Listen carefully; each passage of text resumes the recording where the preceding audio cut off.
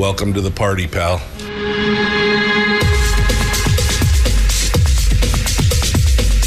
The Michael Dukes Show. The greed and the entitlement is astounding to me. What more could you want from a low-budget radio program? This is a dumpster fire. That was just BS. It is time to get a new perspective. We know just what you need, and we've got just the cure. Open wide and prepare for a steaming hot cup of freedom. I just don't fathom it. The Michael Dukes Show, streaming live across the world. Oh, baby, yeah. Across the world on the internet at michaeldukeshow.com and across the state of Alaska on this, your favorite radio station and or translator. Good morning. It is the Michael Dukes Show. New and improved. That's right. New and improved. Spent a lot of time over the vacation working on stuff, trying to make the show better, finishing up the studio and doing all the good stuff here. And, man, excited. Excited about it. It is, it's a brand new year.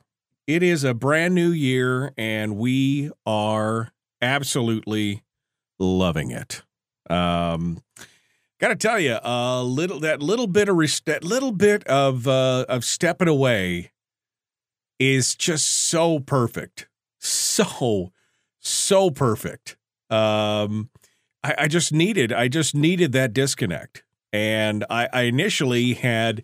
It's kind of funny. I initially had planned on getting, you know how it is, get all the work done, get it all out of the way, and then just relax, right, for the remainder of the vacation. And I did it exactly the opposite.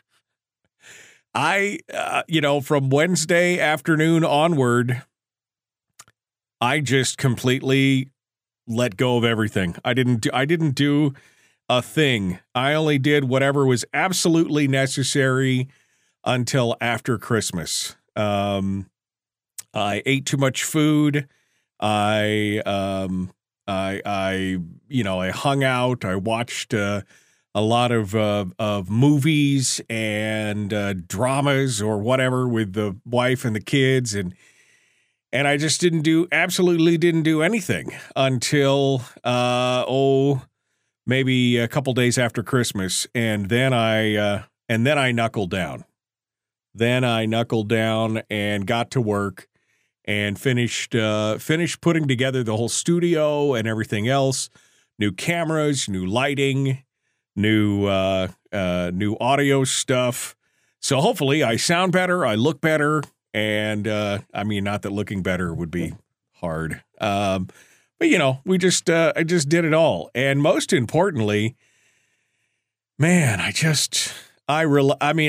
got away from it all. I just got away from the madness that is the world for a few days. And man, it felt so good.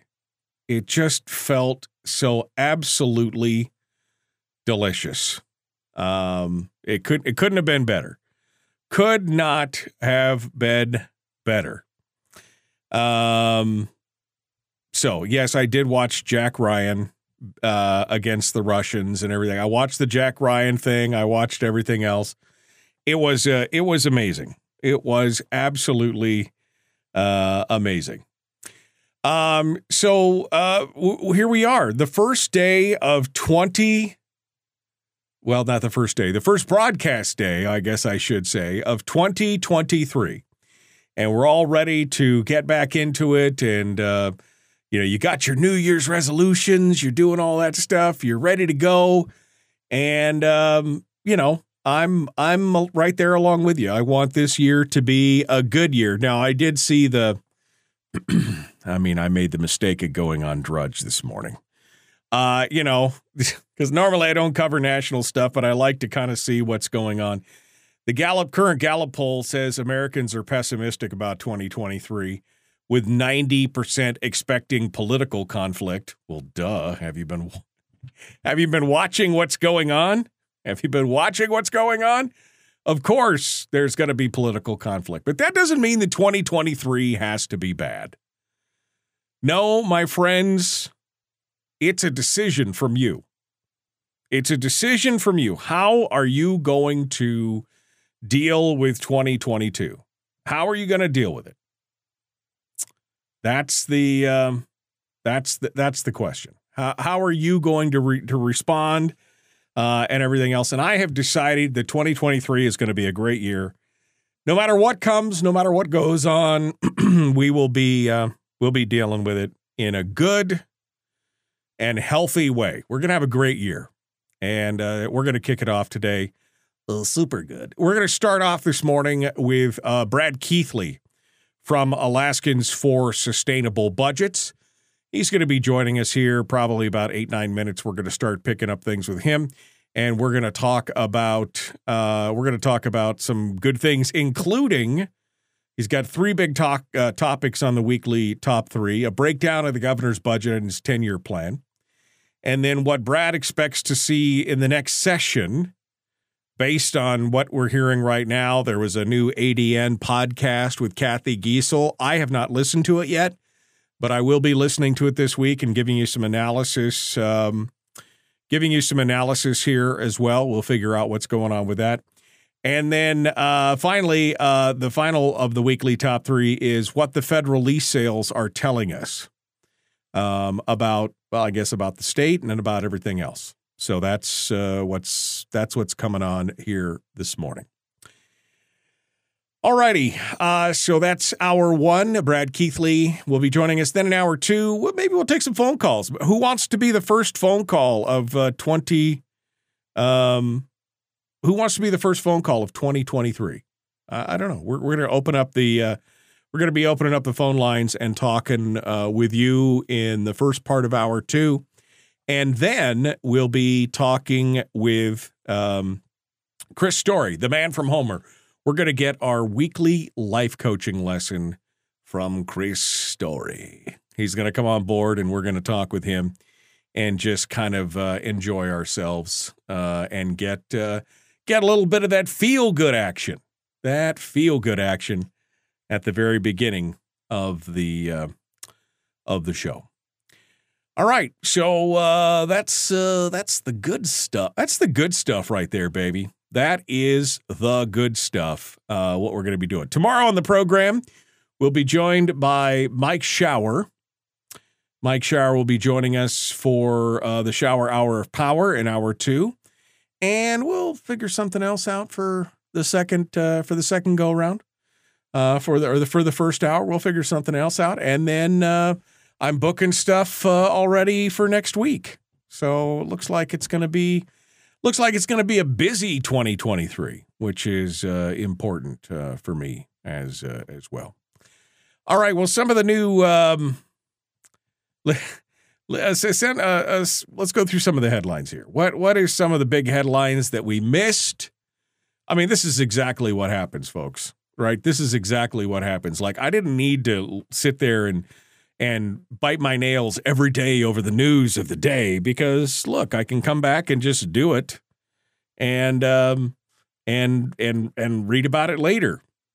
The big news of the day while we were on vacation was that David Eastman has been found eligible to be elected to office, to hold state office. Now, the state judge ruled that on Friday the 23rd, right before Christmas. The ruling found that Eastman is a member of Oath Keepers, which he admitted to on the stand, but that he does not and did not possess a specific intent to further the Oath Keepers' words or actions aimed at overthrowing the government. Now, Randall Kowalski, the guy who filed the suit to begin with, has already stated that, or hinted, I guess, as we should say, that they're probably going to be appealing this. Now, the judge's order is on hold pending that possible appeal. A hearing is scheduled for tomorrow to discuss whether an appeal is going to be filed. So it's not a done deal, but the first hurdle has been overcome. The judge has said, "Yeah, no, you're eligible, buddy. You're eligible," and this did not. Although you remember, it said he was not He was not trying to overthrow the government. So we'll see what comes out of that with the hearing tomorrow for David Eastman. In a related case, the court case against Jenny Armstrong is up and going right now as well. The day before the Eastman case was, initially decided, they were everybody was getting their ducks in a row, and she was supposed to present arguments. The Superior Court Judge Herman Walker Jr. had asked for written arguments by Friday the 23rd, and there hasn't been anything else written about that since then.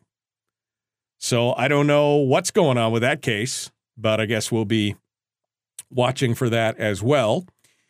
And then the other news that came out right around Christmas is that, remember that building in Juneau that the legislature was talking about using as an apartment complex? Well, they're going to move forward with it. And unfortunately, the bill has the cost of it has continued to rise. It started out last year under the initial discussions as $5.5 million for this free building. They were going to have to spend $5.5 million to renovate it. Now the cost has gone up to $6.6 million, and the actual final contract with Dawson Construction, according to Mike Schauer, and I'm sure he'll talk about this yesterday, is worth $8.6 million. So there's some potential pitfalls in this whole thing, and should be interesting to watch, and we'll be paying close attention to that here as we go through. But those are just some of the stories. I got a couple of funny stories and some other stuff that we can talk about coming up into hour two. But it's time, my friends. It's time to pull the ripcord and head on off to the commercial break. When we come back, we're going to talk with Brad Keithley. Alaskans for sustainable budgets. We'll continue on here. The Michael Duke Show. Common sense, liberty-based, free-thinking radio. Brad Keithley, our guest, on the other side with the weekly top three.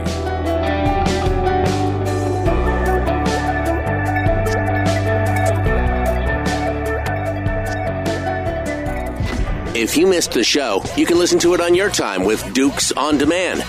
Oh, and it's free. Like America used to be.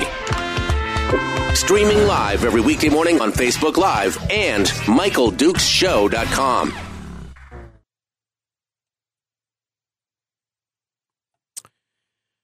Okay.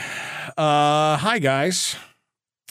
Streaming breaking up. Did you switch to Starlink? No, I'm still on GCI, and I rebooted this morning and everything else like I normally do, and GCI is just trash. That's the problem. I mean, I got a 2 gig connection, and I can't even get up and over the threshold. I mean, it's like I'm trying to just climb over the windowsill, and I can't even get there. It is just the gaga. All right, what do you think of the new thing? The lighting, the mood, the backlighting, the depth of field, the graphics. What do you think? Okay. It's not bad. It's not bad. Let me go over here and get us all squared away. Oh, see, this is the other camera. This is the old camera, which is direct head on. Let's get Brad Keithley joined into the old radio broadcast here, shall we? And see what he has to say. Good morning, Bradley.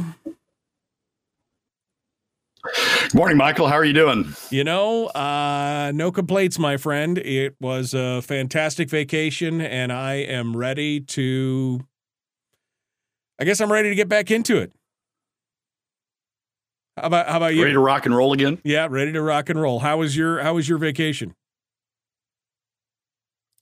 Fortunate, very good, and very fortunate. I spent part of it in Illinois and part of it in Anchorage.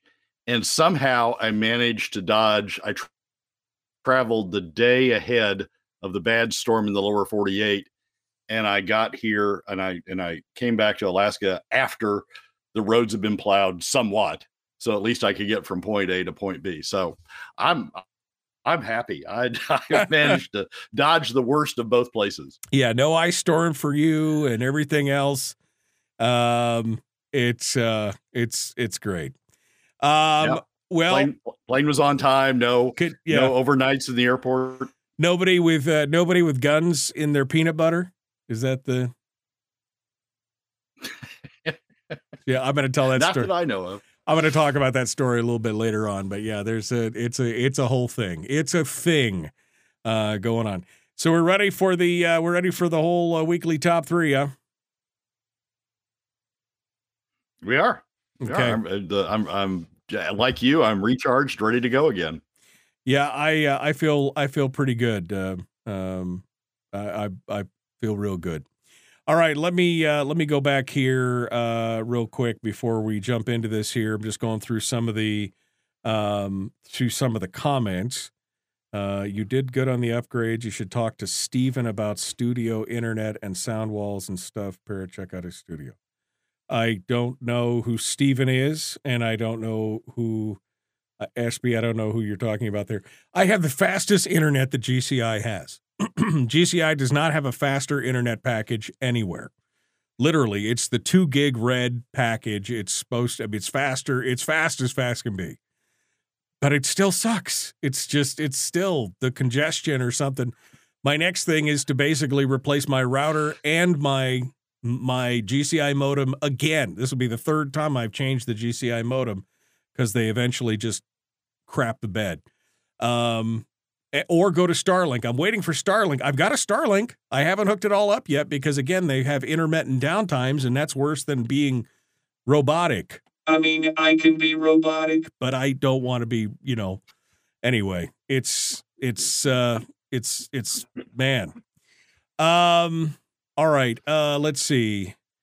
YouTube is breaking up and you're fuzzy. Again, I could see I've got a little warning thing here that says your connection is unstable. I'm plugged directly into the internet. I don't know what else. There's nothing else I can do at this point. You look marvelous, Q Billy Crystal. Audio and video dragging occasionally. Did you watch Jack Ryan? Yes, I did. Piglets. Okay. I think I'm all caught up. Let's get back into it, shall we?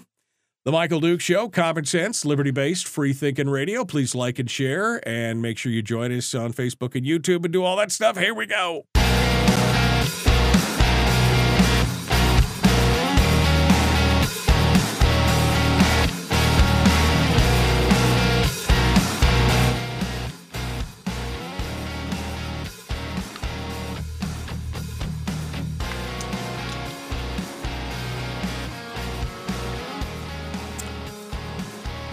All right, welcome back to the program. Brad Keithley is our guest, Alaskans for Sustainable Budgets. Yeah, that's the good stuff. It's the weekly top three. Brad was just telling us about his vacation and how he just dodged the bullet on all the good stuff and the bad stuff, and it's good to have you back. Brad, lead us into 2023. Let's get this thing started. The governor's budget came out right before I went on vacation. We didn't even get a chance to talk about it because I forbade us from discussing anything political which I think was a great call. I think that was the best thing I could have done. I felt so good coming out of that final week of broadcast, and it was going to wait. I mean, it was going to wait. We weren't going to be able to do anything, so why not? So here we are, the governor's budget. You've broken it down, the 10-year plan. That's number one on the weekly top three. Good morning, Brad. Hit us with it.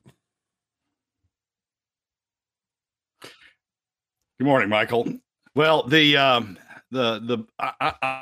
I've analyzed the budget in 4 pieces, I guess. One is spending levels. The second is deficit levels, which follow on from spending.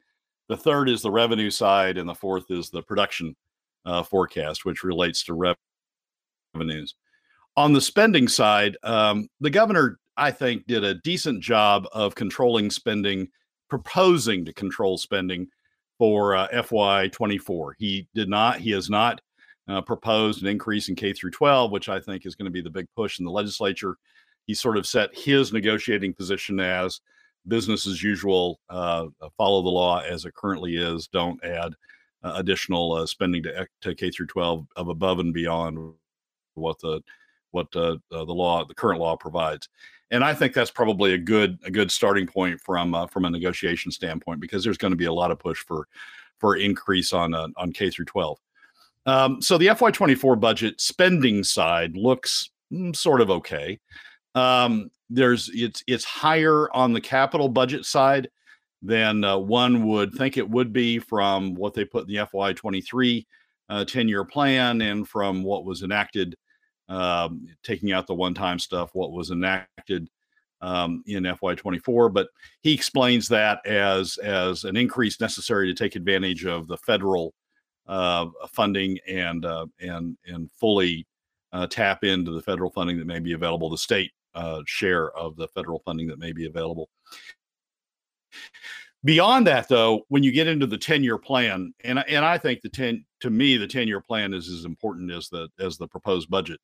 When you get into the 10-year plan, it sort of falls apart. The reason it does is he uses an inflation factor of about 1.5%, when the current market inflation factor is 2.5%. When you look at the futures market for inflation rates, what the financial markets are telling us they believe future inflation rates are going to be. So half ish of what the financial markets are telling us.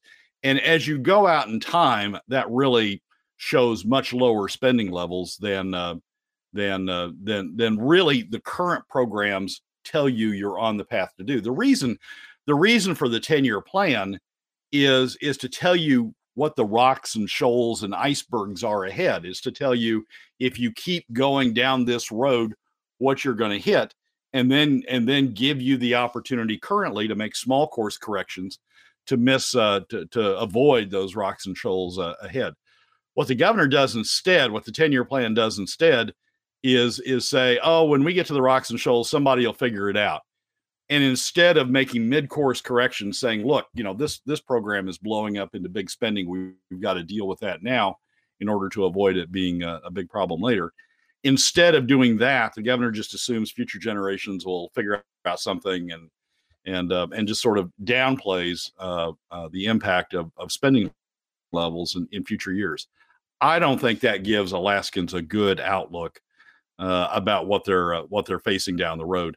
And I think the 10-year plan is deficient because it doesn't chart a course looking down the road of the current programs, continuing to reflect inflation, where the current programs are taking us. It wasn't that the effect of that is, I think, to understate that I think. I'm sorry, and I apologize. We've got a bit of a delay here, but I mean, I just thought, isn't that the 10-year plan's purpose, to extrapolate what the governor's proposing and then extrapolate it out over, if we do what I'm suggesting, here's what happens over the next 5, 6, 7, 8, 9, 10 years, which is why it makes sense, right? I mean, that's what it's supposed to be for. Yeah, exactly. And essentially he's saying, no, I'm not going to do that. I'm just going to assume inflation. I mean, the big factor in the 10-year plan, at least with respect to the operating budget, is what you do with inflation. That sort of controls where the 10-year plan is going. And instead of saying, I need to control spending now, I need to control certain programs now so that they don't blow up into big numbers out in the future, he's just saying, oh, well, we'll just artificially suppress inflation rates, and it'll look better in the future. We have deficits anyway. We have big deficits anyway that we're facing into the future. But he's by the approach of running the inflation rate really half of what inflation is, of what the market's telling us inflation is. He's really just sort of suppressing what that outlook looks for. So the 10-year plan, you have to sort of re-inflate the 10-year plan to give it a good indicator of where we're headed, and we're headed into very difficult times. So what does the 10-year plan show us? I mean, if you do actually reinflate it with a real inflationary number instead of 1.5%, you go to the 2.5% trial range. What does it tell us?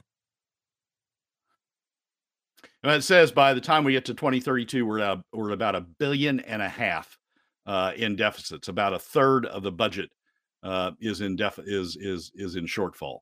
And that's that's something we ought to know. The way it is now, what the governor does on the revenue side is he covers up those deficits by assuming a new revenue source that starts at $300 million this year, goes to $500 million, and next year is $750 million, I think, by FY26, and then $900 million by FY27, and $900 million through the rest of the 10-year plan.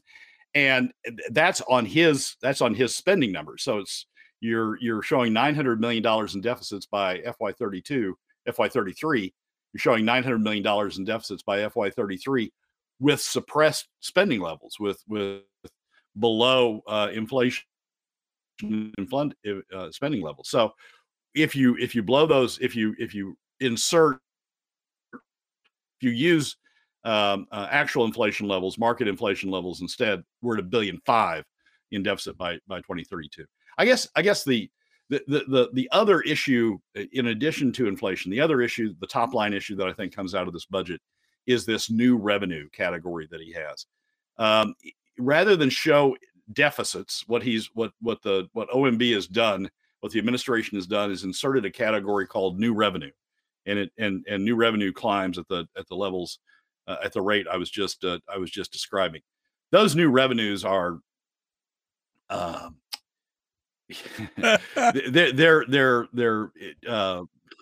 pie in the sky, I think is what I said about them. Other words were going through my brain, but pie in the sky. He's saying is we used to call that poussoir. That's well, okay. That's a good word for it. What he's saying is the state is going to be able to sell carbon offset credits for using our forests as a carbon sink. It's selling not cutting down the forest, keeping them intact, and selling that as a carbon offset.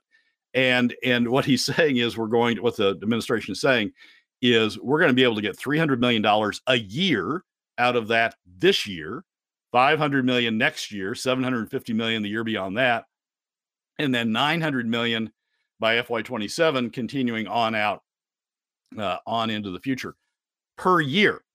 Now, Department of Revenue looked at this very revenue source back in April when they did the Department of Revenue fiscal model, the latest Department of Revenue fiscal model.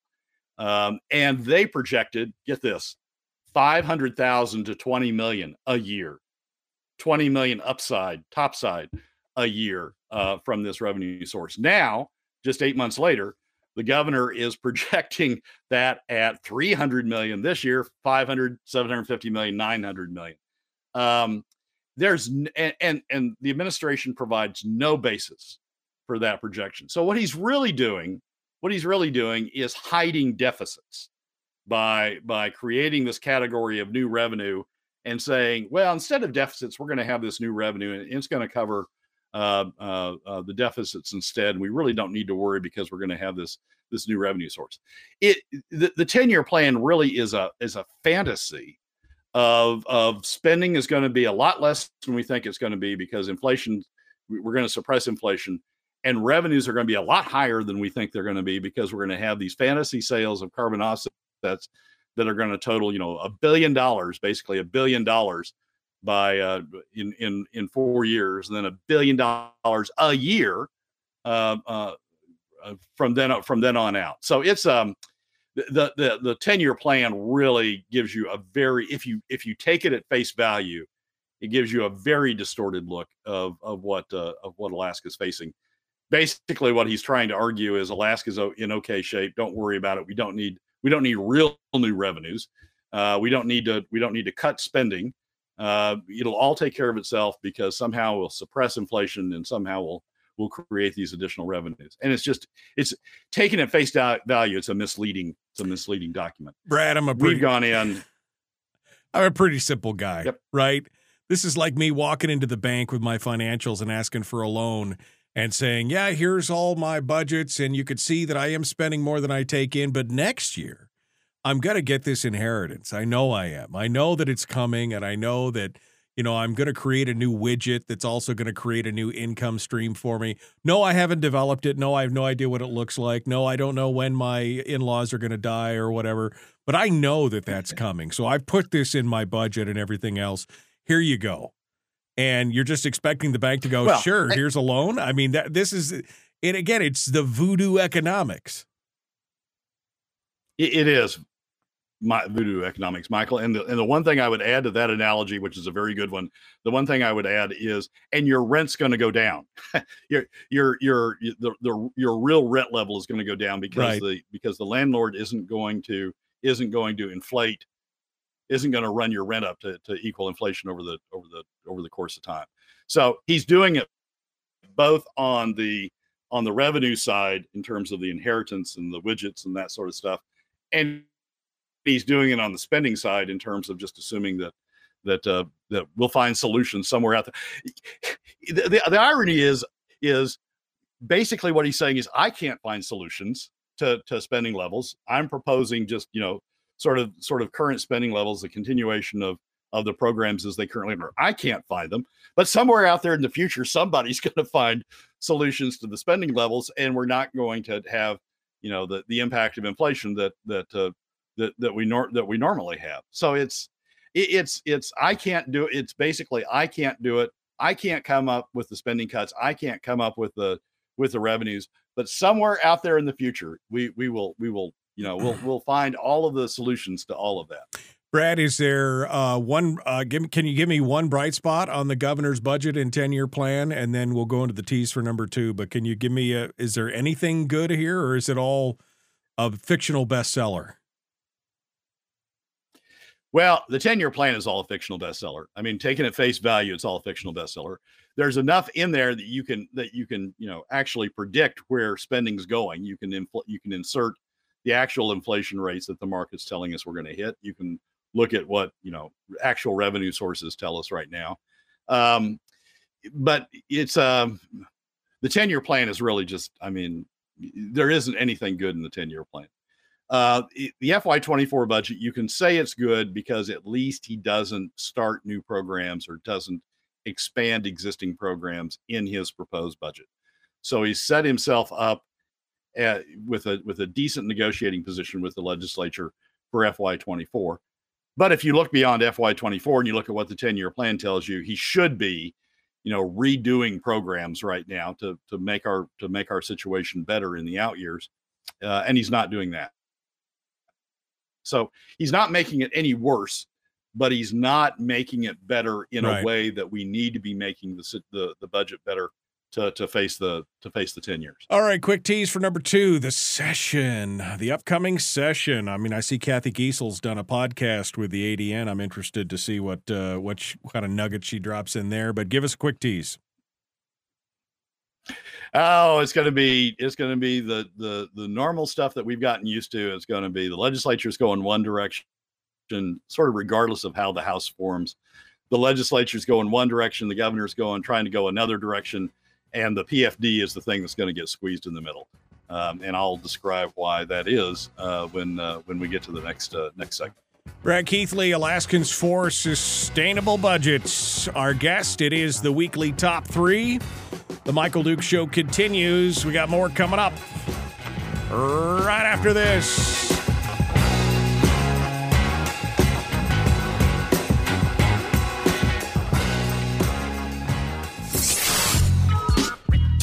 What is that? Common sense. Regularly heard on American radio. Michael Duke Show. Radio. I'm just continually astonished, Brad, that the governor would, that this would be the way that the governor would, with a fictional, it's going to be carbon credits. Okay, so what's the history of carbon credits? How much demand is there? What companies or countries or whatever are willing to go. Give me a breakdown. Give me a business plan on your carbon credit model, especially since it said it was going to raise about $20 million and now you're saying $500 million. Give me tell me how this works. And yet to just, crickets when it's all said and done. And when you can, yep. He said he's going to do that once the crickets. I like that. Yeah.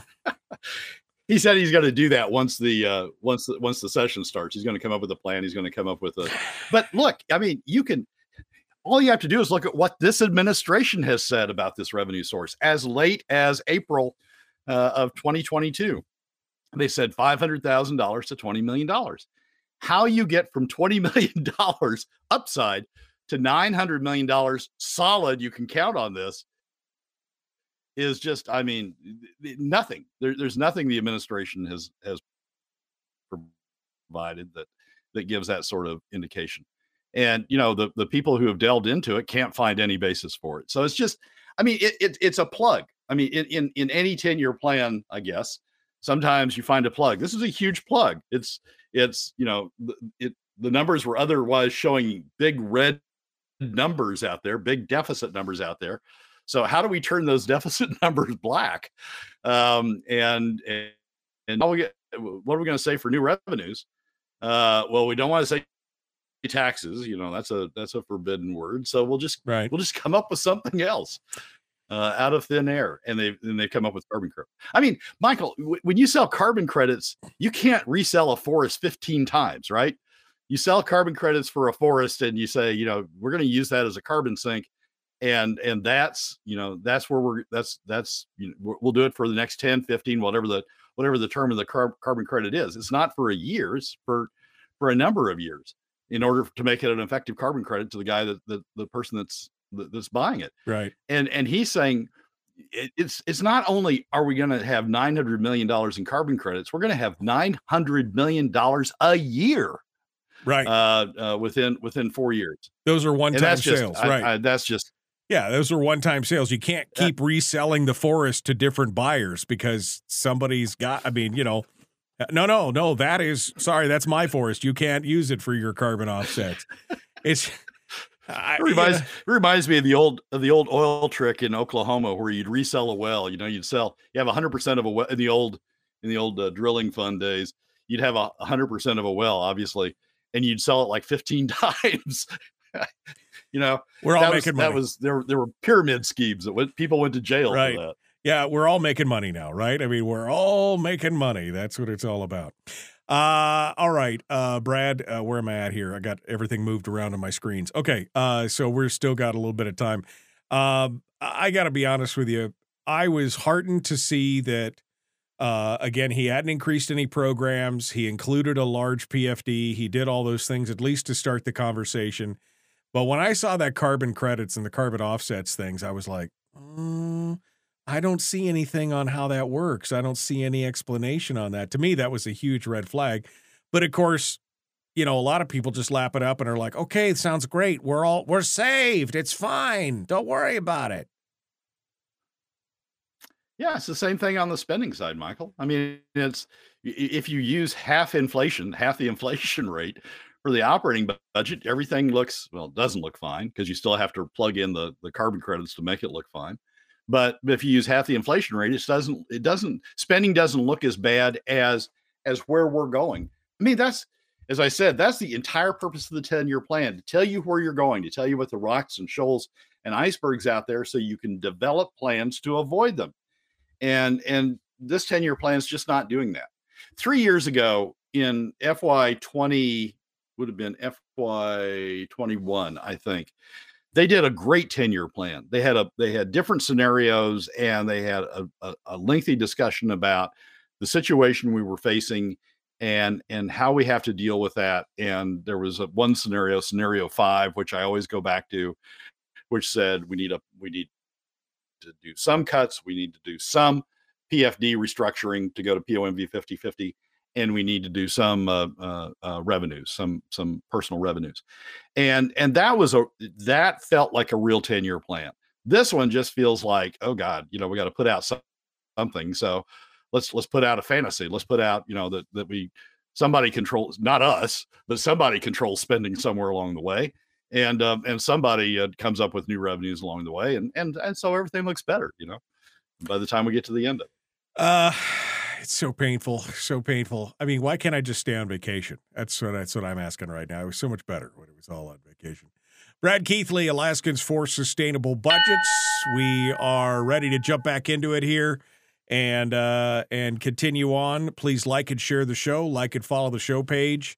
Here we go.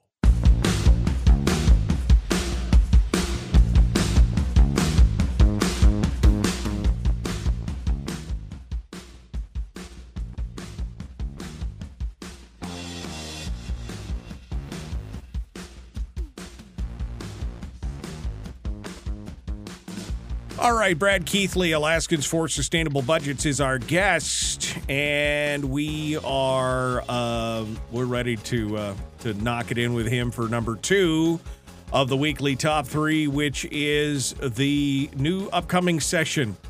Oh, what does he expect to see? I guess, Brad, first of all, I don't know. Is the House going to be, a bipartisan, camera? What is it going to be? Or is it bi or is it straight? I don't know. What is the House going to be, and what does the Senate's democratically controlled coalition mean? You guide me. Give me an outlook here at number 2. Oh, I don't. My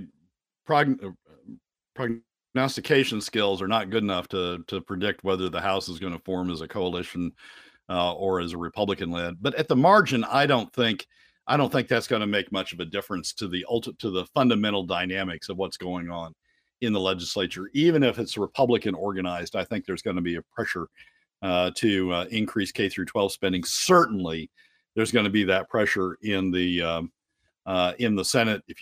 Once you listen to Giesel's podcast, you'll understand that there's a lot of pressure in the Senate for increased K through 12 spending that will roll over into increased university spending, that will roll over into a defined benefit plan for teachers, that will roll over into a defined benefit plan for other state employees.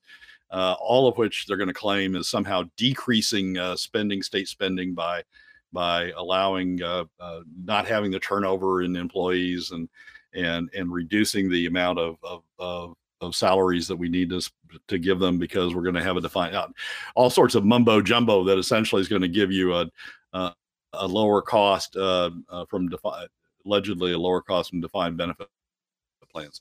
We're going to see a lot of push for increased spending in the House. Even if it's Republican organized, it's not going to be able to push back on all of that. At the margin, it may push back on a little bit more than what a coalition-led House would look like. Coalition-led House probably would combine with the Senate with larger spending packages than what we're going to see coming out of a Republican House. But we're going to see increased spending, pushes for increased spending, particularly in K through 12, sort of regardless of which body forms. Or which way the House forms. And we'll see the governor pushing back on that to some degree, although he's already said when he announced the budget, he said it doesn't have any increase in K through 12 spending, but I anticipate that will be an issue. And I anticipate we'll end up with some. So he was sort of staking out his negotiating position as opposed to saying, no, we're not going to have any increased K through 12 spending. It was sort of like, this is my starting point. You give me yours and we'll sort of figure out where we're going to go from here. So we're going to be facing increased spending. We're already starting out with a $300 million plus deficit, right? Even in this budget, because the 10-year plan covers that with $300 million in credits the first year. Because the administration has not come forward with a realistic revenue plan, what you're going to have then is increased spending against insufficient revenues to cover not only increased spending, but current spending, a built-in deficit that you're starting with. And you're going to find the same thing we've had the last few years before the run-up in oil prices. But you're going to find the same thing we had, which is increased spending, motivation for increased spending against short revenues. And what's going to get crushed in the middle? The PFD. And that's going to continue to be the case until the administration comes up with a realistic revenue plan. The legislature, I don't think, is going to move forward on a revenue plan until a realistic revenue plan until the administration comes up with a realistic revenue plan. And because they're not going to they're not going to repeat the situation of last year, which is they pass a tax only for it to be fodder for the governor to make headlines by vetoing the tax. They're not going to go through that effort and take the slings and arrows of passing a tax only to have it vetoed in the end, for it to be used for a press release by the governor. So we're going to continue to have the pressure for increased spending. This year it's going to be K through 12. It's going to be defined benefits. It's going to be increased university spending, and a lack of revenues to support that. And so the PFD is going to be the thing that gets crushed in the middle. And that's just, I mean, you can see it coming. You can see it in Gary Stevens' statements immediately after the budget was released, saying he thinks the PFD is too high. You can see it in other comments that have Giesel and others making comments that the PFD is too high. Well, the PFD is the current law of PFD, right? And they're not talking about actually changing the current law.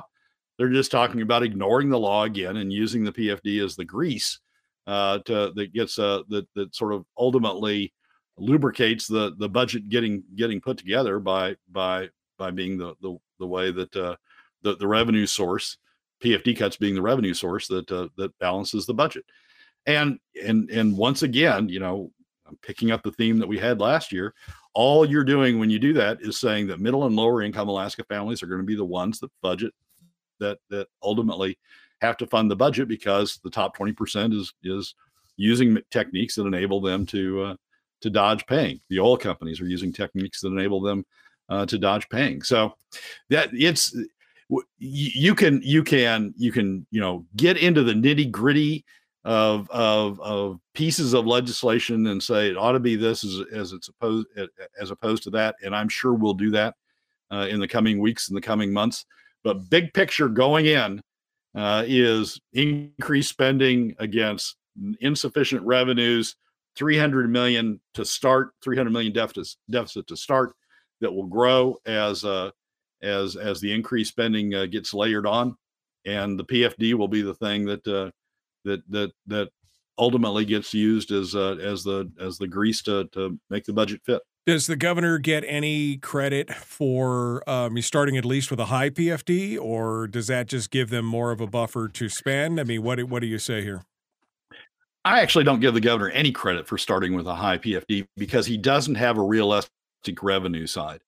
I mean, he's essentially saying, look at me, I get headlines by proposing a high PFD, but I've not put together a budget that supports that PFD. I get headlines for proposing a current law PFD, but I've not given you a budget that has the revenues that supports a current law PFD. So it's misleading, really, to claim that he's got a full PFD in this budget, because he doesn't have the revenue base on the revenue side that can support the spending levels that we're headed toward. Nobody's going to make cuts more than what the governor proposes. The governor hasn't made the cuts necessary to get us down to a balanced budget. He hasn't proposed realistic revenues necessary to get us to a balanced budget. So you can say that you're proposing a statutory PFD, but there's no way you get to it on the budget he's actually proposed. Because the governor's budget is always just a starting. It never goes lower than the governor's budget. It always goes higher. So he could have started with cuts and then it would have increased from there. But really, he put the pie in the sky. Oh, look at this magical MacGuffin. That's the thing in the movies that makes the whole plot work. The MacGuffin at this point is the carbon offset credits, with got no plan, no business, no nothing. And but no cuts either to make it work. And, like you said, just grabbing the headlines with a high PFD. Yeah, this budget isn't realistic, and the 10-year plan isn't realistic. I mean, you got to, I've tried to adjust for all that in the last two Alaska Landmine columns I wrote over over the holidays, and you put those together and you sort of get a picture of what a realistic budget is. But this budget's just not realistic. It's a head. I think you said it correctly. It's a headline grabbing. Look at all the good things I did, but not a realistic plan to get you to those headlines. Not a realistic plan to get you to a full statutory PFD. Brad, we got about 2 minutes here. Can you give me a quick synopsis of number 3? Yep. So we went through Alaska went through a lot of political capital to get the Department of Interior to issue Cook Inlet leases for the federal government to have a Cook Inlet lease sale, and everybody complained about Biden, not having the lease sale. Joe Manchin finally put a provision in the last Congress that required the administration to have a lease sale. They had a lease sale. They had about 190 leases up for sale in federal waters. There was one bid by one company on one lease. We spent a huge amount. Alaska spent a huge amount of political capital getting this lease sale, saying, you need to, Biden, you are causing the problem. We need to have these lease sales. We need to get the opportunity out there for people to invest, to develop additional oil and gas. The administration has the lease sale, and they get one bid on one lease out of 190. So the credit it's the boy who cried wolf, right? Right. The credibility of Alaska on these lease sales is just getting lower and lower and lower. ANWR, we had the lease sale up in ANWR. We had a limited number of bids. Everybody's dropped out except the state, who wants to, for some reason, to continue spending money on the leases that it bought up there. We spend all this political capital to get the Cook Inlet lease sale, and we get one bid out of 190. So we're using up our political capital for things that aren't realistic. Right. Well, we'll get a little more detail on that over the top of the hour from Brad. Meanwhile, Brad Keithley, thank you so much for coming on board and joining us. We appreciate you being part of it. First guest of 2023. I don't know if that's auspicious or portentous. Those are the big words for the day right there. Brad, thank you so much. Michael, as always, thanks for having me. Folks, we got more coming up. Hour 2 dead ahead. A few phone calls, maybe. We'll take some calls from you. And then Chris Story with our weekly life coaching lesson. We return in just a moment. The Michael Duke Show, Common Sense Radio.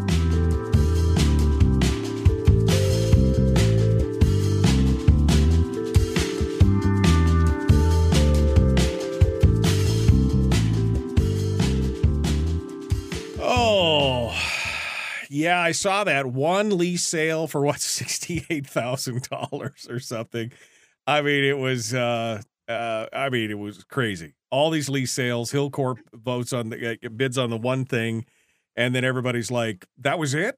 That was the whole thing?" I don't know what to say. Yeah, it's. We've got a huge federal decision coming up. The federal government, the Biden administration's decision on Willow, whether or not to permit the Willow operation to go forward, or under what terms and conditions Willow can go forward, is a huge decision. Over the break, I think it was over the break, the president of Conoco, Alaska, gave an interview to Bloomberg and essentially said, look, if the Biden administration doesn't give us 3 locations, 3 footprints in NPRA to develop the Willow project, if they limit us to 2, we're not going forward. We can't make it economic on 2. The huge push of the environmental community is to get the Biden administration, if they're not going to kill Willow, to only approve 2 footpads, footprints on the slope, and that is a huge decision, because Willow, we got a willing investor ready to go forward.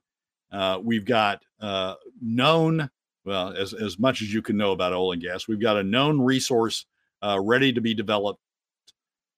We've got Conoco, a big corporation willing to back it up, willing to make the investment, willing to enter into the contracts to get it developed, ready to go forward now, ready to go forward this winter. And now the Biden administration is saying, we're going to push the decision off until March, maybe not really get a final decision until May. And so Conoco's sitting there, Alaska's sitting there just sort of really, this is realistic. We need to go forward with this. And then we're burning political capital all over the place in the meantime on Cook Inlet. We spent all this political capital to, banging on the Biden administration for not going forward on Cook Inlet. And so, we finally put into the legislation that you've got to go forward with Cook Inlet. Then we have that sale and we get 1 out of 190 leases a bid on, and then not even much of a bid, $60,000 for a lease block. We have ANWR where we, bang on the Biden administration to go forward. They go forward. And then how everybody's dropping out, except for the state of Alaska. And frankly, the administration's doing that for political purposes, just to keep that issue alive, to retain the ability to bang on the Biden administration more and more and more. Instead of concentrating our political capital all on the thing that we know that's realistic, that we can deliver on, that will give us oil and gas, that will give us investment, that will give us increased throughput on taps, that will extend the life of the North Slope by bringing on new oil, new fields, and new developments. Instead of concentrating all of our political capital on that, we're spreading it out on all these other things that aren't realistic. I mean, no one that I know of had ever said the federal waters and the Cook Inlet are critical to oil and gas development. It was always like, yeah, maybe someday we'll get there. Right. But no one has ever said, I really want to put a lot of money into federal waters and the Cook Inlet. But we put all that political capital into federal waters and the Cook Inlet. And now we just sort of look like, I don't know. We don't come out of this looking very good, having spent all that political capital for that lease sale. So hopefully we get a good decision out of Willow, but we've sort of undermined our credibility a little bit with this whole with the whole Cook Inlet lease sale situation. Well, we'll have to see what it has. I mean, obviously, we could have waited for a better time, but it was an election cycle, and somebody needed to pad their resume and say, "Look what we did for you." So, I guess not a surprise at this point. Brad, what are you looking forward to this next week here? We got about a minute and a half. Oh, we ought to get more statements from legislators about what they see going forward. We ought to get more reactions to the PFD as people start getting ready. We ought to have more analysis of what's in the budget. We ought to have more people looking at various components of it. And I think we're launching into the budget cycle now, and we'll start seeing bits and pieces. I don't think we'll see the administration's proposal for what these carbon credits are going to look like. In fact, I really sort of wonder if we'll ever see that. I mean, right. The Dunleavy administration has in the past announced programs like, remember gambling? Yeah. We were going to have a gambling bill. I remember we're going to have that. We're state lottery. We'll do it. And what? It went away. And then it just never showed up. We paid a consultant some huge amount to get a bill, and then it never showed up. So I'm really actually wondering if we'll ever see the carbon credit bill. Well, it's I guess it's reassuring in some way to know that some things never change, Brad. I come back from vacation and we're still facing the same problems that we always have. At least we know that that'll never change. But I don't know. Look, we got to have a glad heart. We got to keep fighting the good fight. We got to keep pointing out when people are being hypocritical or when things are again just for show, which I think a lot of this is kabuki politics, really, more than anything else. And I think we just need to keep calling it out. We can't grow weary in well doing. So I guess we'll do what we got to do. I agree, Michael. We need to know the reality we're dealing with, and we need to understand what we're facing. I mean, let's be honest. We're facing PFD cuts. Yep. Whatever the governor said in his press release, we're facing additional PFD cuts because we're not getting spending under control and we're not coming up with realistic substitute revenues. And that's bad. We're pushing the burden to middle and lower income Alaska families. And that's bad. Okay. The chimes mean time to get ready to go. Thank you, Brad. Appreciate it. Thank you for coming on board. We love having you. We'll see you next week. Okay. Michael, as always, thanks for having me. Have a good week. You bet. I appreciate it. Thank you so much. Brad Keithley, our guest, Alaskans for Sustainable Budgets. All right, you guys all ready? You ready already? Let's get let's light this candle. Here we go. The Michael Duke Show, Common Sense Radio.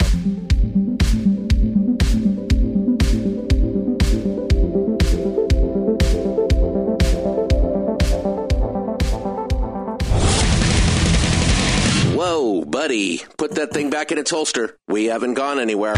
I don't understand. Check out the MichaelDukesShow.com for information on how to get access to the podcast. Welcome to the party, pal.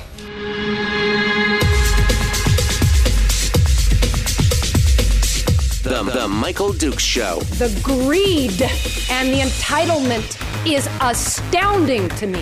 What more could you want from a low-budget radio program? This is a dumpster fire. That was just BS. It is time to get a new perspective. We know just what you need, and we've got just the cure. Open wide and prepare for a steaming hot cup of freedom. I just don't fathom it. The Michael Dukes Show, streaming live across the world. Yeah, across the world on the internet at MichaelDukesShow.com and across the state of Alaska on this, your favorite radio station and or FM translator. Good morning, my friends, and welcome to the program. It is hour 2 of the big radio show, and we're diving in. We're ready to go. We're going to get on board with this thing. Just finished up with Brad Keithley from Alaskans for Sustainable Budgets.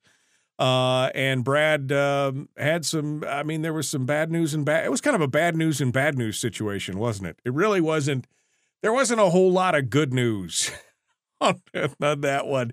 More of the kabuki theater that we're expecting to see from the governor and from the legislature, and I guess we're just going to have to wait and see what goes on there. I've got some news stories for some of the things that we missed over the Christmas break and that we can talk about coming up in just a moment. It's going to be Chris Story, the man from Homer, who's going to be joining us and coming on board and talking with us, giving us our weekly life coaching lesson. But before we get into any of that, let's do some phone calls. How about that? Oh, man. Brought to you by our friends over there at Satellite West. You can find them at satellitewest.com. And they are proud sponsors of the program. We appreciate them coming on board and helping us out. Phone lines are open now at 907-433-3150. Who is going to be the first caller of 2023? Let's see what folks have to say. What have you waited, whatever it's been, 12 days since I've been on the air, what have you waited to say and talk to us about? Let's go figure this out and get things started. Over here to the phones we go. Good morning. Who's this? Where are you calling from? Hey, Jeremy, be the 2023 caller of the day. You bet. Inaugural caller. What's happening, Jeremy? What's going on down there in your neck of the woods on the peninsula? Well, I think Brad is right. I think we're going to continue to see an exodus. There's going to be an exodus from the state, and people are leaving, man, like nobody's business. Yeah, no, I think that if we don't get, if we don't try and get a handle on this, it will continue to drive people out of the state. We've had the slowest economic growth. We had the recession followed by the pandemic economic impact. And it really hasn't gotten any better from there. If you look at their, if you look at their goal, Mike, is to depopulate the state, try to turn it into a nice big national park or something for the rich, right? Yeah, that's what they want for the state. Yeah.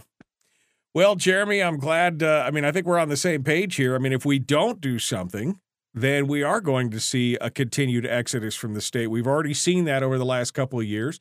And part of it can be blamed on the pandemic, but a lot more of it, is just policies and what we're facing right now. Jeremy, thank you for calling in and joining us. I appreciate it. Let's continue on with some of your calls. What are you guys thinking about 2023? What are you looking at based on what Brad just said? Let's go over here. Good morning. Who's this? Where are you calling from? Well, good morning, Mike. This is Mark.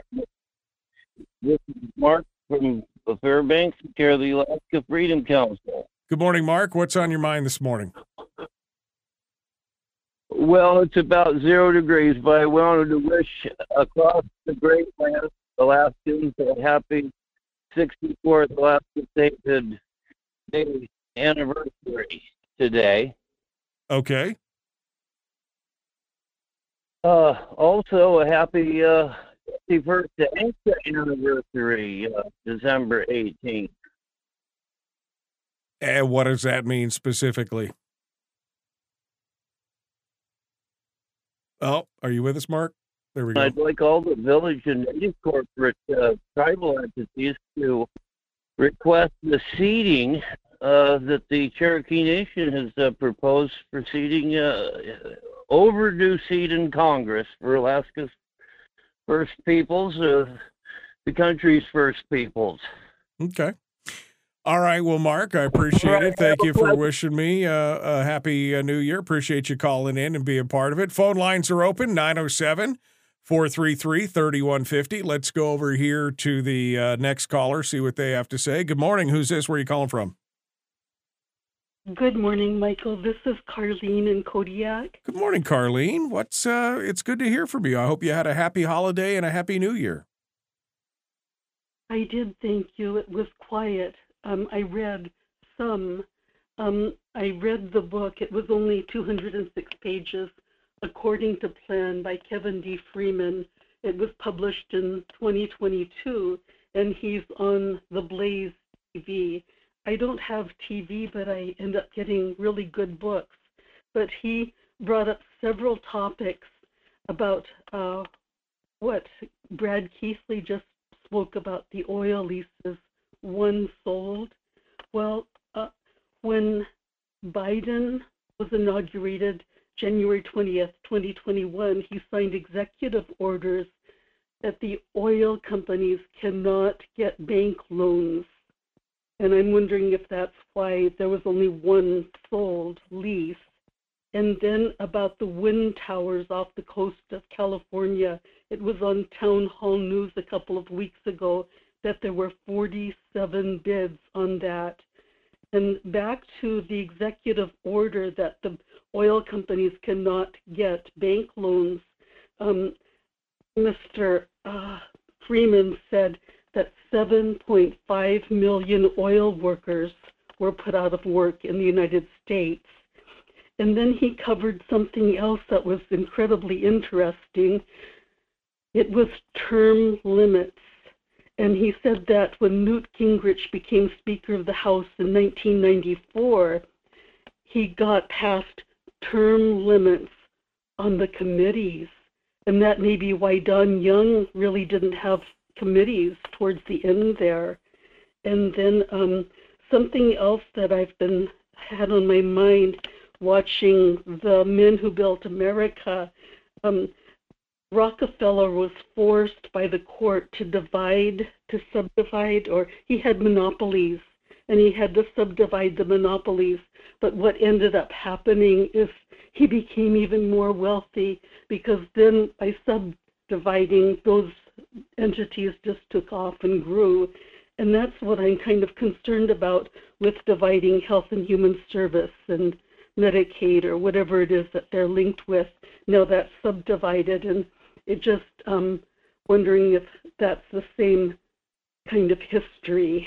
Yeah, thank you, Mike. Yeah, I'm not sure. I haven't heard about the executive order placing that they couldn't do bank loans or anything else. Like I said, a lot of times I'm not paying attention to a lot of that stuff. So I appreciate that. Thank you, Carlene, for calling in and being part of it today. 907-433-3150, 907-433-3150. If you would like to sound off, we would love to hear what you guys have to say. Come on in and be part of it, and we will we'll hang out with you. We'll talk about it and see what it is that you want to chat about and see. Chris Story is coming up with us here in just a few moments, and we're going to be talking with him. About that as well, and we'll see what he has to say for our weekly life coaching lesson. Oh, Oh, baby, that should be fun stuff. And we look forward to hearing from him and seeing what he has to say as well. If you'd like to call in, now is the time to do it at 907-433-3150. 907-433-3150. This is my good news story. The good news. I'm trying to make sure that we have at least one good news story every day. If I can. I'm doing my best here to get one good news story every day on the show. This one happens to be about a friend of mine. Patrick Holland up in Fairbanks said 2023 is off to a much better start than the end of 2022. On December the 22nd, only after only 3 weeks on the active waiting list for a heart transplant, the 57-year-old candidate got a call that a new heart, which was described as a perfect match, was available for him at the Seattle hospital. But unfortunately, he wasn't able to fly to Seattle because they had that unprecedented ice storm in Washington that canceled flight after flight after flight, and the window for his new heart closed, going instead to another person on the transplant list. He said he still has his faith in his family and his desire to live for his wife and his 7 children, so he decided to relocate to Seattle so that the next time he'd be ready, only he didn't have a place to stay, to stay down there. So, much to his surprise, strangers who had heard about his story in the local news and every place else started reaching out and said, come on down. He said, we had some nice people step up and say, hey, we could take you for a month. And we've got somebody else say, hey, we could take you for another month. So we'll just see where that takes us. And he says, I think I'm going to be fine now. He said for him, it's odd to be asking for help when he's more used to giving it, but he says that he feels blessed by people's generosity. He made a promise to whomever his donor might be that he will put his new donor heart to good use. And he said, definitely going to chase after my kids and, of course, my wife, too. I'll go back to shoveling snow for seniors, chopping wood. I'll do everything that I can, everything that's been taken away from me for sure. So good news for Patrick and exciting stuff. I mean, that is amazing. That is some great stuff. Very happy to hear it and glad to hear that Patrick is back on board there, ready to go. All right, we got time for one final call here before we go to break. Let's go over here and see what you have to say. Good morning. Who's this? Where are you calling from? Good morning, Mike. It's Mark, 2023. I'd like to see the tribal entities in Alaska give God thanks for the pre-1741 recognition retroactively in 71. ANCSA, the land-based traditional claims that we all experienced, of course, growing up here. It's a unique providential viewpoint. All right. Well, we the people of Alaska, grateful unto God. Thank you. All right. Thanks, Mark. I appreciate you calling in. Half the time I don't understand what he's talking about, but that's fine. That's okay, because that takes us right up to the break. And we're ready to jump into it here. The Michael Duke Show. Common sense, liberty-based, free-thinking radio. Chris Story is up next with our weekly life coaching lesson. That's all dead ahead right here. The Michael Duke Show. Common sense, liberty-based, free-thinking radio.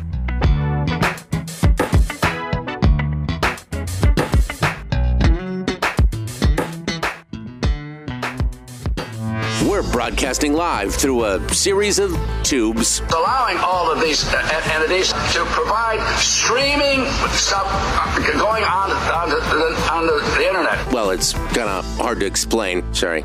Streaming live every weekday morning on Facebook Live and MichaelDukesShow.com. Okay, we're in the break right now. Chris Story is going to be joining us here in just a moment. Carlene, yay, Carlene. Let's see. All my voyages doing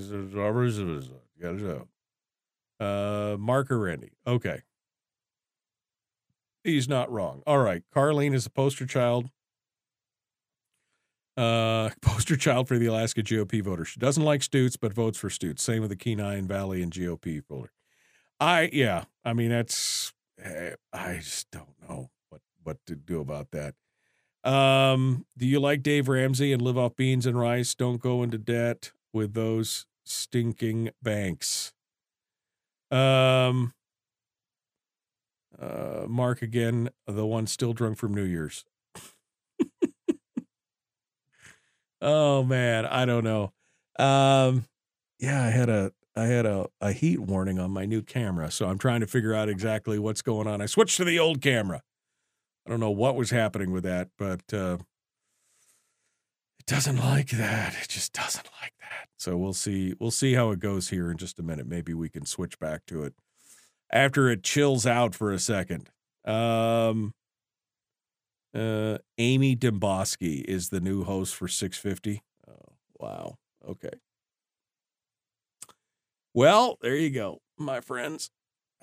That explains why they wouldn't return my emails. Because I got Amy Demboski coming on board. So there you go. Okay. That's fine. That's fine. Who are the people zombies that are voting for the commies? Oh, the rhetoric, Robert. The rhetoric. The rhetoric is what kills me. All right, let's see here. What else I got? Other stories that I had up here. Oh, did you see the t-shirt? Did you see the new t-shirt? You see the new t-shirt?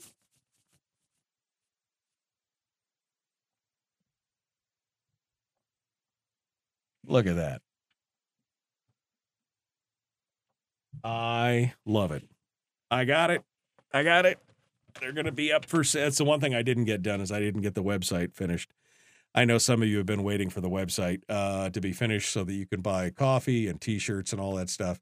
Sorry, I'm not quite up to speed yet. I'm still working on it. But we'll be done with it here pretty quick. Hoping here within the next week or so. I had to take a break, man. I had to take a break for the vacation. That's what happened. It is what it is. Anyway, nothing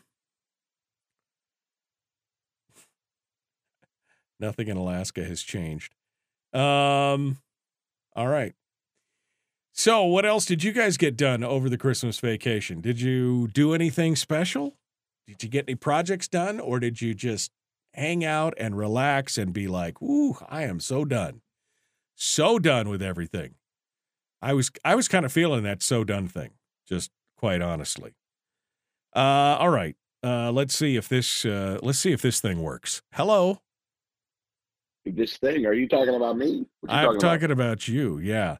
You are officially my first official caller on my new guest phone input thing, Bluetooth. Wow. Ooh, I like it. The Rodecaster Pro 2. That's what it is right there. You're all logged in and ready to go, my friend. How's it going? Going great. So I'm Bluetooth to your board, which is then hardwired into the master board. Yes, and yes. Man, that's a lot of technology. It is a lot of technology. And I'm your first. Yeah, no, it was it's funny because the new Rodecaster thing does so many, it's got so many bells and whistles, you got to kind of dumb it down at some point to be like, what? I just need to do this. Can you help me with that? Right. And 2 hours later, you're like, okay, I figured it out, but yeah, definitely. Cool. So you ready? I knew you would love that board. Yeah. You ready to go, Mr. Story? Ready. You heard the ding, I'm assuming? I love the ding. All right. I'm ready to go. All right, here we go. The Michael Dukes Show, Common Sense Radio.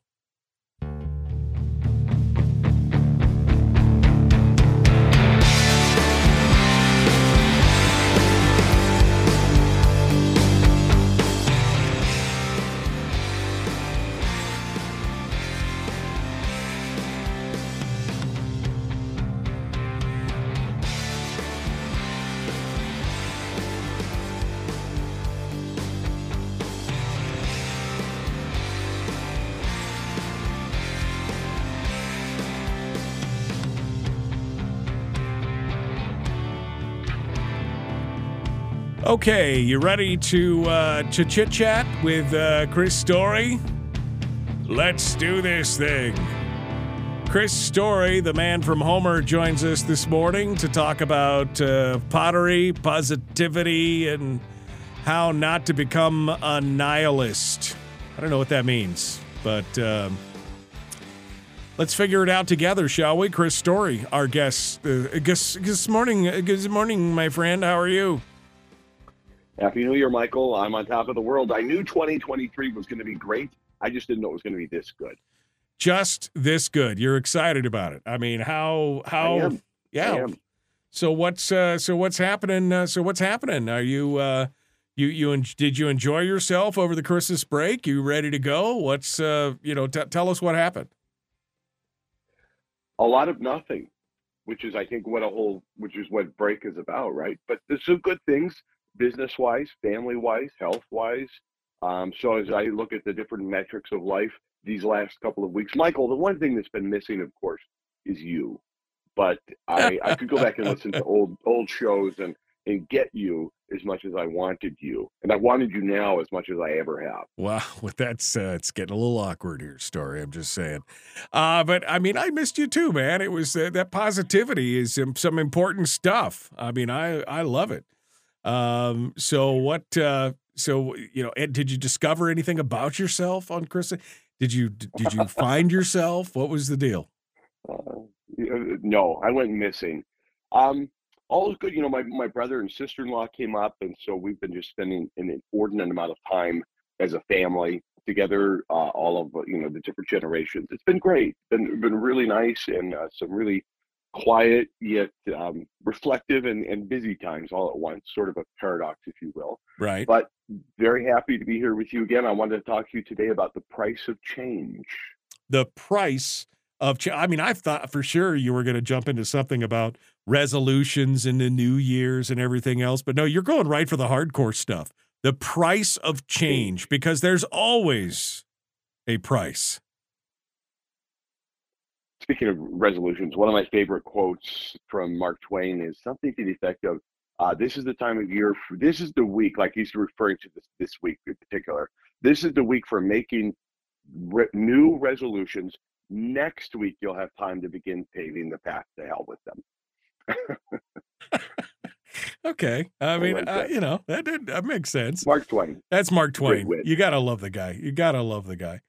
All right, but so the price of change. I've been spending the last couple of weeks focused on two books. I'm kind of reading a multitude of books at once. For some reason, if you just looked at my sideboard table here in the library, I think there's quite literally 10, maybe 12 books stacked here. But the two that I've been focused on the most this last couple of weeks in preparation for this new year, which is arbitrary, but why not? You got to pick a date to reset and recalibrate. So why not make it the calendar year? Why not make it the new year? So I've been rereading two books, and I'm going to recommend you put them on your list, Michael, and get them immediately. They're U Squared by Price Pritchett, and then The Quantum Leap Strategy, also by Price Pritchett. They're 35-page books. Use right? squared. Is that what you said? Mm-hmm. Use squared? Yep. Mm-hmm. You got it. Price Pritchett, 2 T's, Pritchett.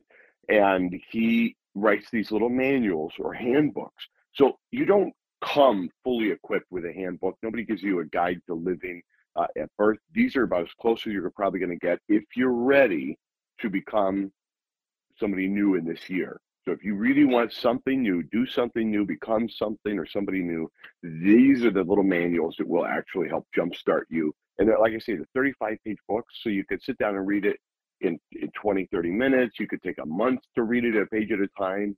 Really tightly packed little books. Anyway, so one of the things that Price Pritchett talks about in another work of his is change, because he's an integration strategist, such that if you have two large companies merging, he'll help you integrate the two. And he said over the 35, 40 years he's been doing this, he noticed a formula when it comes to change, that 20% of the people are going to be gung-ho about the change. 50% of the people are just half-hearted, doubtful, but don't really care. And 30% are going to be pure resistance, negative, pessimistic, trying to drag the boat down.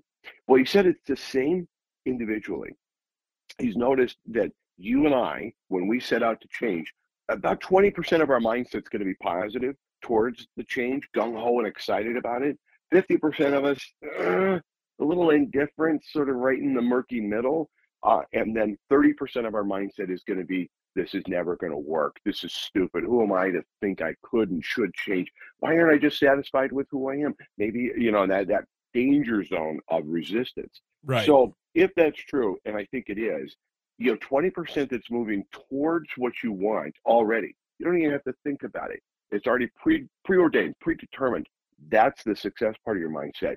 So if you focus on the other 30% that's negative, 50% of your time is wasted in energy there.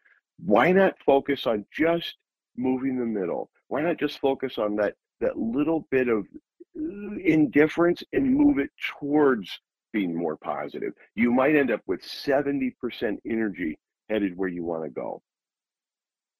So does that make sense? So so what you're saying, it's a matter of just analyzing it and I guess deciding. Is that what you're saying? I mean, to weigh the pros and cons, or what does it take? Well, I think what I'm actually saying is to take Price's formula and ignore the 30% resistance. Notice it, but ignore it.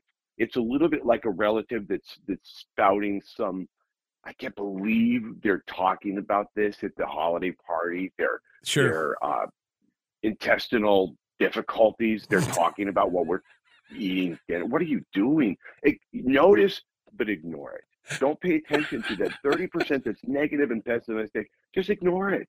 Now, I'm saying notice it because I want to be realistic. Don't pretend it doesn't exist. It does exist. Notice it. And when you do notice it, you're going to, you know what? That's not the majority of the way I think. The majority of the way I think is either 20% gung-ho, 50%, a little indifferent. I'm going to encourage the indifferent part of me to move towards the gung-ho. I'm going to be excited about this new change because the price of change, the actual cost of not changing is detrimental to your wealth, your health, and your prosperity and your relationships. The price of change is worth paying. The cost of not changing isn't worth it. That's really the best. First of all, I really want to be part of your holiday feasts. If somebody comes there to talk about their problem with diarrhea while you're eating dinner, I mean, that should just be a laugh a minute. Second of all, I mean, it's always a balance, right? It's always the either or. I could change, but that's going to cost me something. But what do businesses call it? It is the I just lost the phrase. It's basically the unrealized gains, right? Things that you could be gaining, the potential, the lost potential for what if I could change and it's going to cost me something, but if I don't change, there's going to be a cost as well. And you have to you have to game that. You have to game that out as well, right? I mean, because it's the unrealized gains and the unintended consequences of not doing anything. And I think you can harness, like, imagine the 20% that is gung-ho for the change we're talking about, whatever it is in your life right now that you want to do more of. Harness those horses. Imagine there's a couple of horses. You're going to harness them, and you're going to let them drag you over into the finish line with the majority of you that might be a little indifferent to change or a little bit not quite sure. I like the idea of being half-hearted, because it's not negative. That's only 30%. 50% of your mindset is just, we'll see.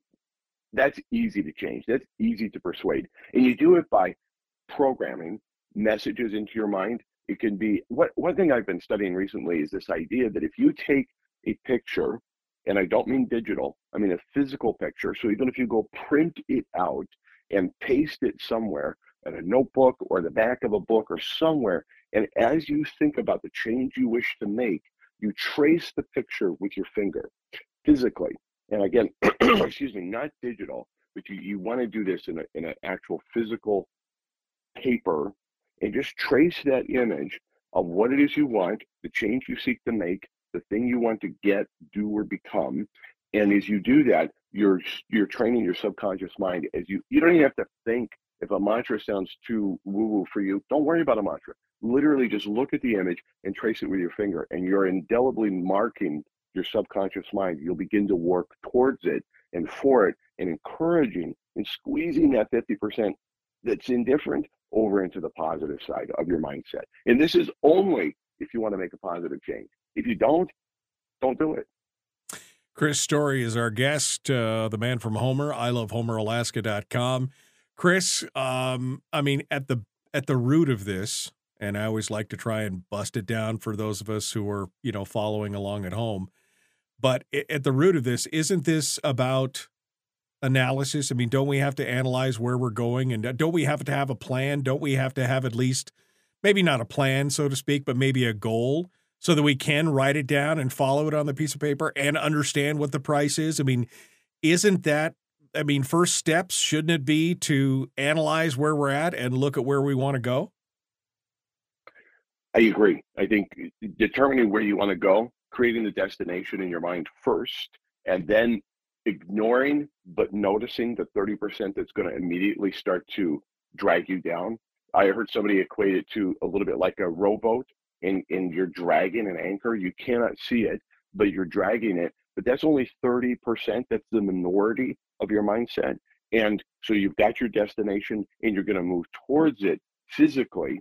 And I think it does require doing something in the physical world beyond just thinking, because as soon as you take action, once begun, your job is half done. Take some action, even if all it is to print out something that is emblematic or representative of what it is you want to accomplish or become, and then physically look at it, trace it, and repeat a mantra in your mind. If you're willing to go that far, repeat a mantra in your mind that is positive and affirmative and already present in your life. I am happily enjoying X dollars extra income. I'm happily enjoying my physical health. I'm happily enjoying being fit, whatever it is, and you put it into a positive context, you can't help but get further towards your goal. You will, whether that 30% resistance is going to hang on and drag behind you. At some point, you'll begin to lose that 30%. It'll start to even squeeze down to maybe 10%.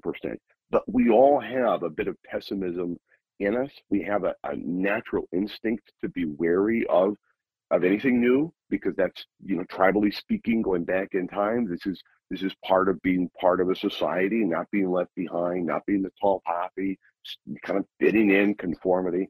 But that's also very dangerous to stay too close to that 30%, or I'm going to let it control me. Nope. Decide and determine where you want to go, and then begin to move the majority of yourself, which is a little indifferent, towards the 20%, which is incredibly positive, and knows assuredly you can accomplish this, and more than that, you deserve it. Because again, the one thing that we can control in our lives is how we react to pretty much everything: situations, plans, ideas, change. That's the only thing we can. That's the only thing we can address, right? It's the only thing that we can deal with. So it's a new year. Make it a new day, yep. And you can become a new you, whatever Absolutely. it is you want. Chris Story, ilovehomeralaska.com is his website. He's written a book called The Backyard Millionaire, which is pretty fantastic, I must say. Really well done. He's currently also working on his latest book, which is the Jacob Mann Book 2. How's that coming, Chris? It's coming good. Tiffany is my first reader, as we talked about before. So she's gone through and she's done a bunch of editing, but she's down to the last couple of chapters. And so I'm just waiting. I'm waiting patiently. And I give her every now and then, I'll look at her and go, must not be that good if you don't want to finish it. No, I do want to finish it. She promised that she's going to be finishing that today, so I can make the changes I need to make and hand it off to be the final edit. All right. Well, but good. It's exciting. It's an exciting book for me in particular, because it's one I actually placed in Homer. I've never said a story in Homer before. This one is. Well, I look forward to reading it, and I look forward to narrating it as well. The first one was a lot of fun, and you could find Chris's stuff up at his website again, ilovehomeralaska.com. You could find it on Amazon, on Audible. The Backyard Millionaire, his other book, Born to Live, The Making of Man. I can't wait. My friend, to see what else you bring to the table. So I appreciate you coming on board and talking with us about the price of change. And again, thank you. That should be the price of not changing as well. So it's one or the other, right, my friend?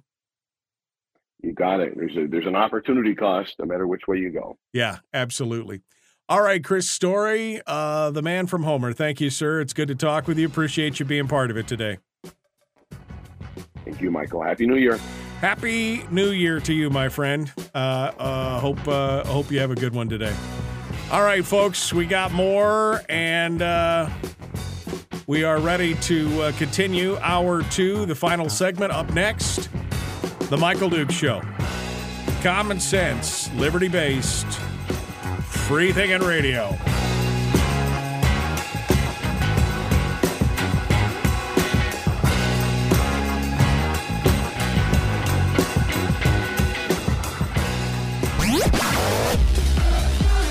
Our light, our guide, and our trusted friend. Michael Duke Show.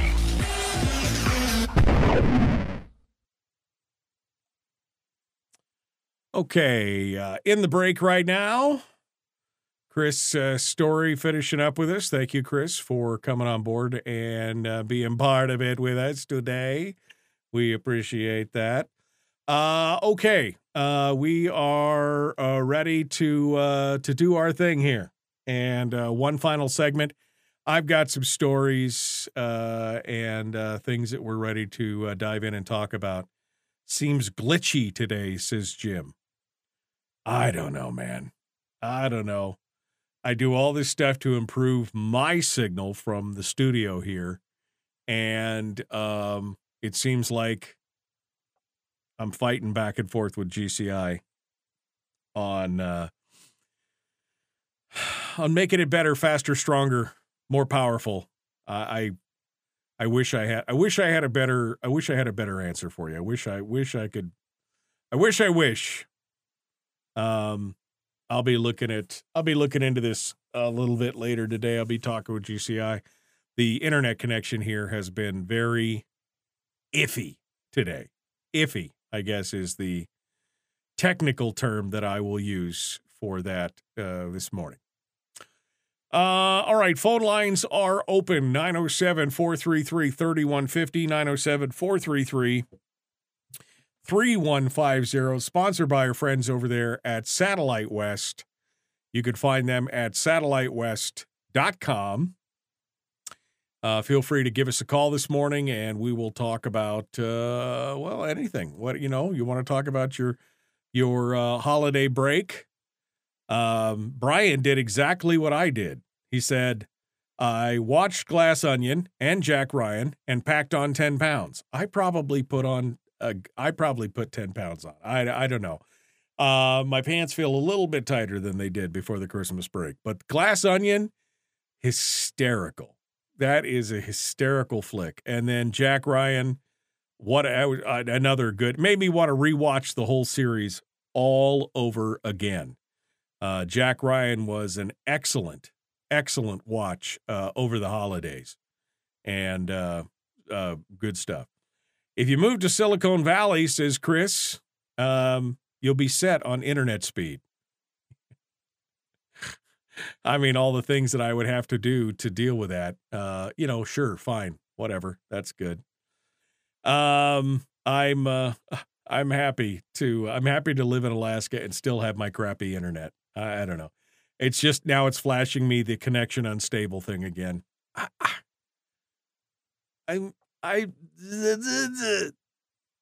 don't know what to do. I don't know what to do.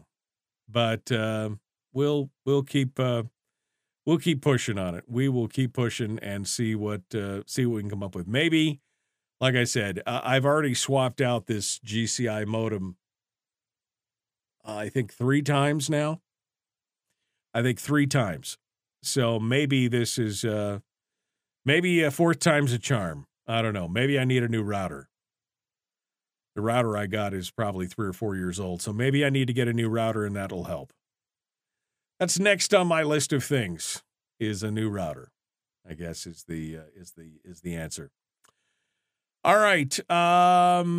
What else do I want to talk about? Oh, this story cracks me up. I think we'll talk about this story next and see what see what we can come up with. Meanwhile, feel free to give us a ring at 907-433-3150 if you want to come on board and jump in and talk with us. Glass Onion is it's a Knives Out mystery. So if you watch Knives Out with Daniel Craig and Jamie Lee Curtis and Christopher Plummer and all that, that was a great flick. Well, this is another movie with the Daniel Craig character. It's kind of like a Agatha Christie, modern day Agatha Christie thing. And he does a really good job of it. Really good job. So I enjoyed the heck out of it. It was very, very, very fun. Very much a fun time for sure. And enjoyable for the weekend.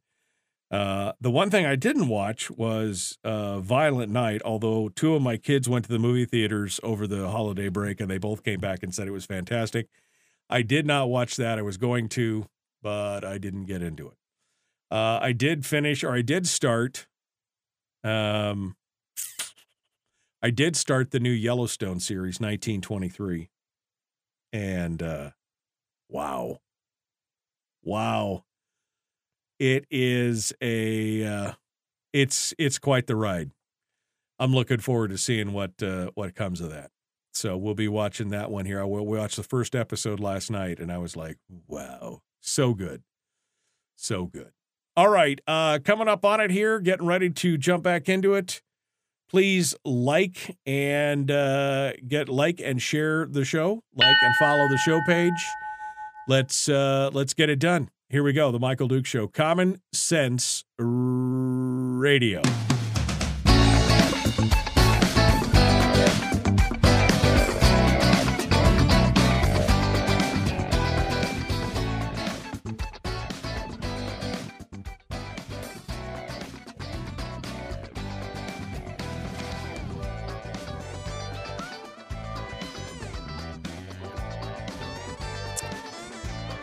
Okay.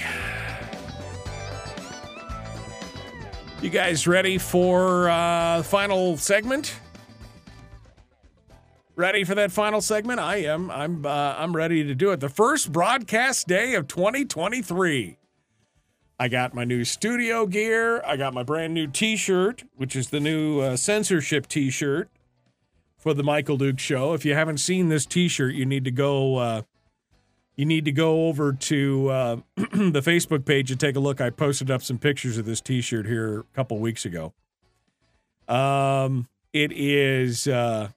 It's fun. I'm having a great day. We've had some great guests: Chris Story, Brad Keithley, and tomorrow's going to be another good day. We got the Shower Hour of Power coming up tomorrow, and we're going to chat with Mike Shower in hour 2. I don't know who we're going to talk with in hour 1, but we'll talk with somebody. I'm sure it'll be good stuff, and we will have a good time because that's what we're meant to do. That's how it's supposed to work. Meanwhile, phone lines are open here in the studio for the final segment here, the last 8-9 minutes of the program. Would love to hear from you if you got any suggestions for the show for the new year, things you want to hear, things you would love to hear. I'd love to hear what you guys have to say for the new year. What you think is going to be the good stuff here. 907-433-3150, 907-433-3150. Here's a story that came out over the holidays, and it's funny because my son's one of my son's friends was traveling, and he actually got caught up in the middle of this thing. Not him personally, but his flight got caught up in the middle of this. Security officers at JFK, New York Airport, JFK, found themselves facing a nutty situation this holiday season. They found gun parts buried in jars of peanut butter. The discovery at JFK came on December the 22nd when a check bag triggered an alarm during the screening process. A TSA officer removed 2 jars of Jif peanut butter from the luggage and found parts of a disassembled .22 caliber handgun, including a loaded magazine, wrapped in plastic and hidden inside. The gun parts were artfully concealed in 2 smooth, creamy jars of peanut butter, but there was certainly nothing smooth about the way the man went about trying to smuggle his gun, said the TSA Federal Security Director for JFK. He was just too smooth.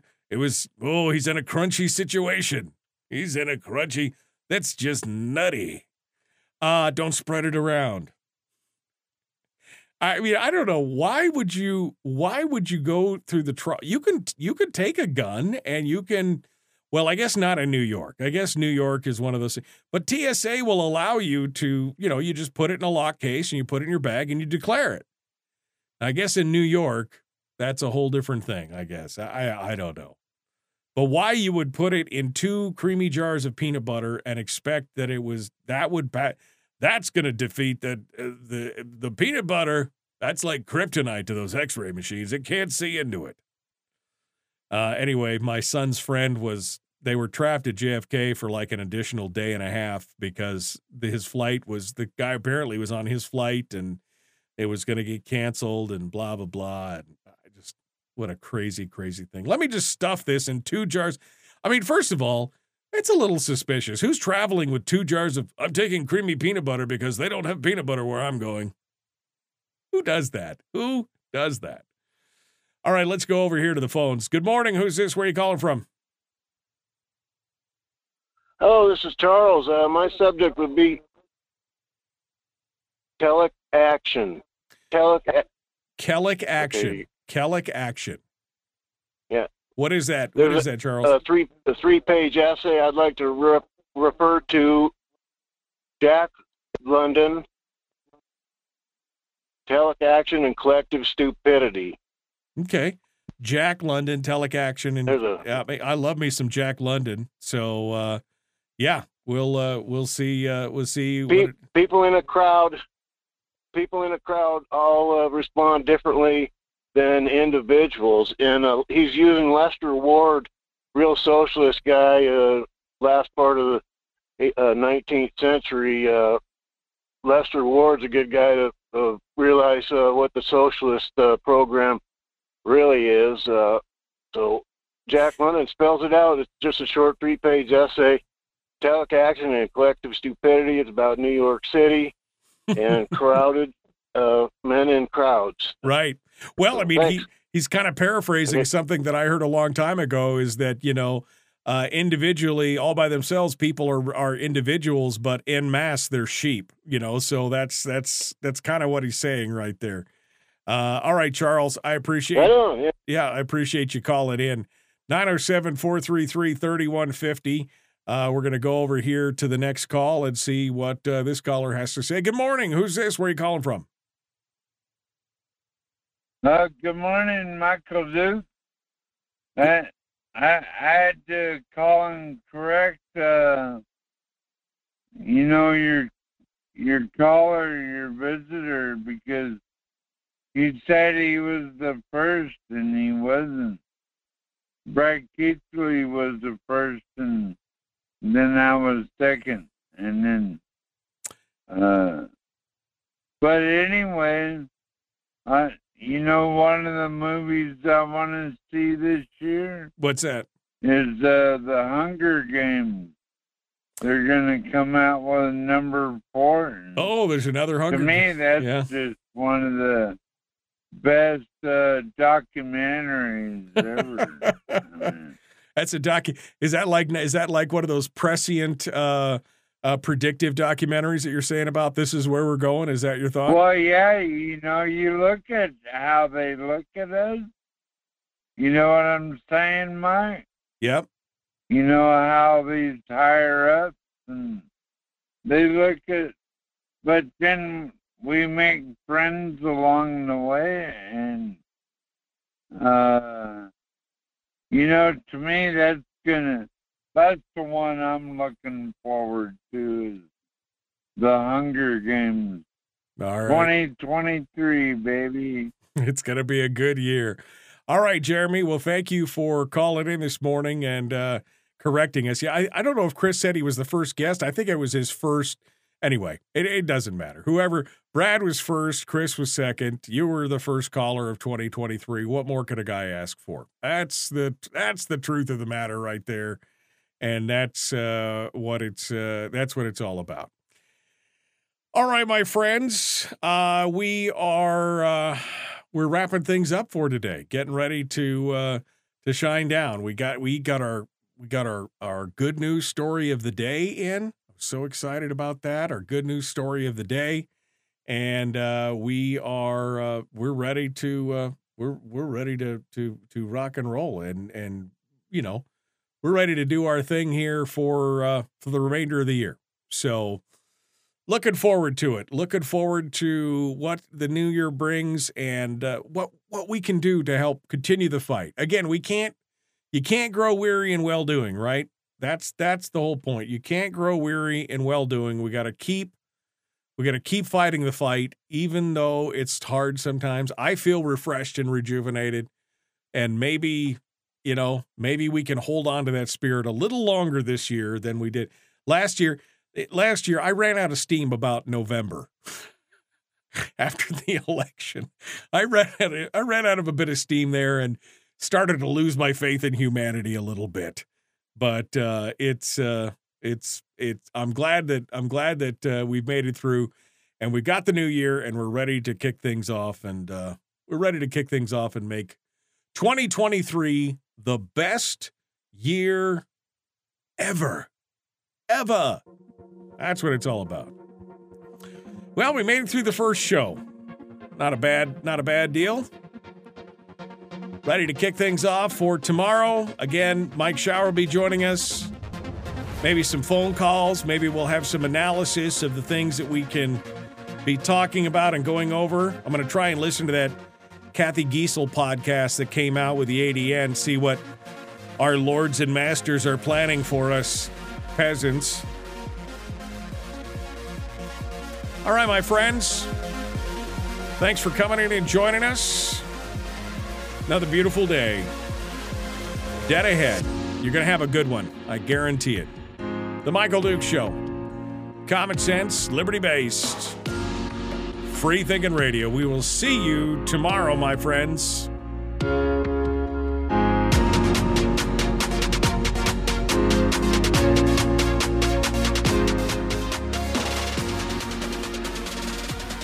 Yeah.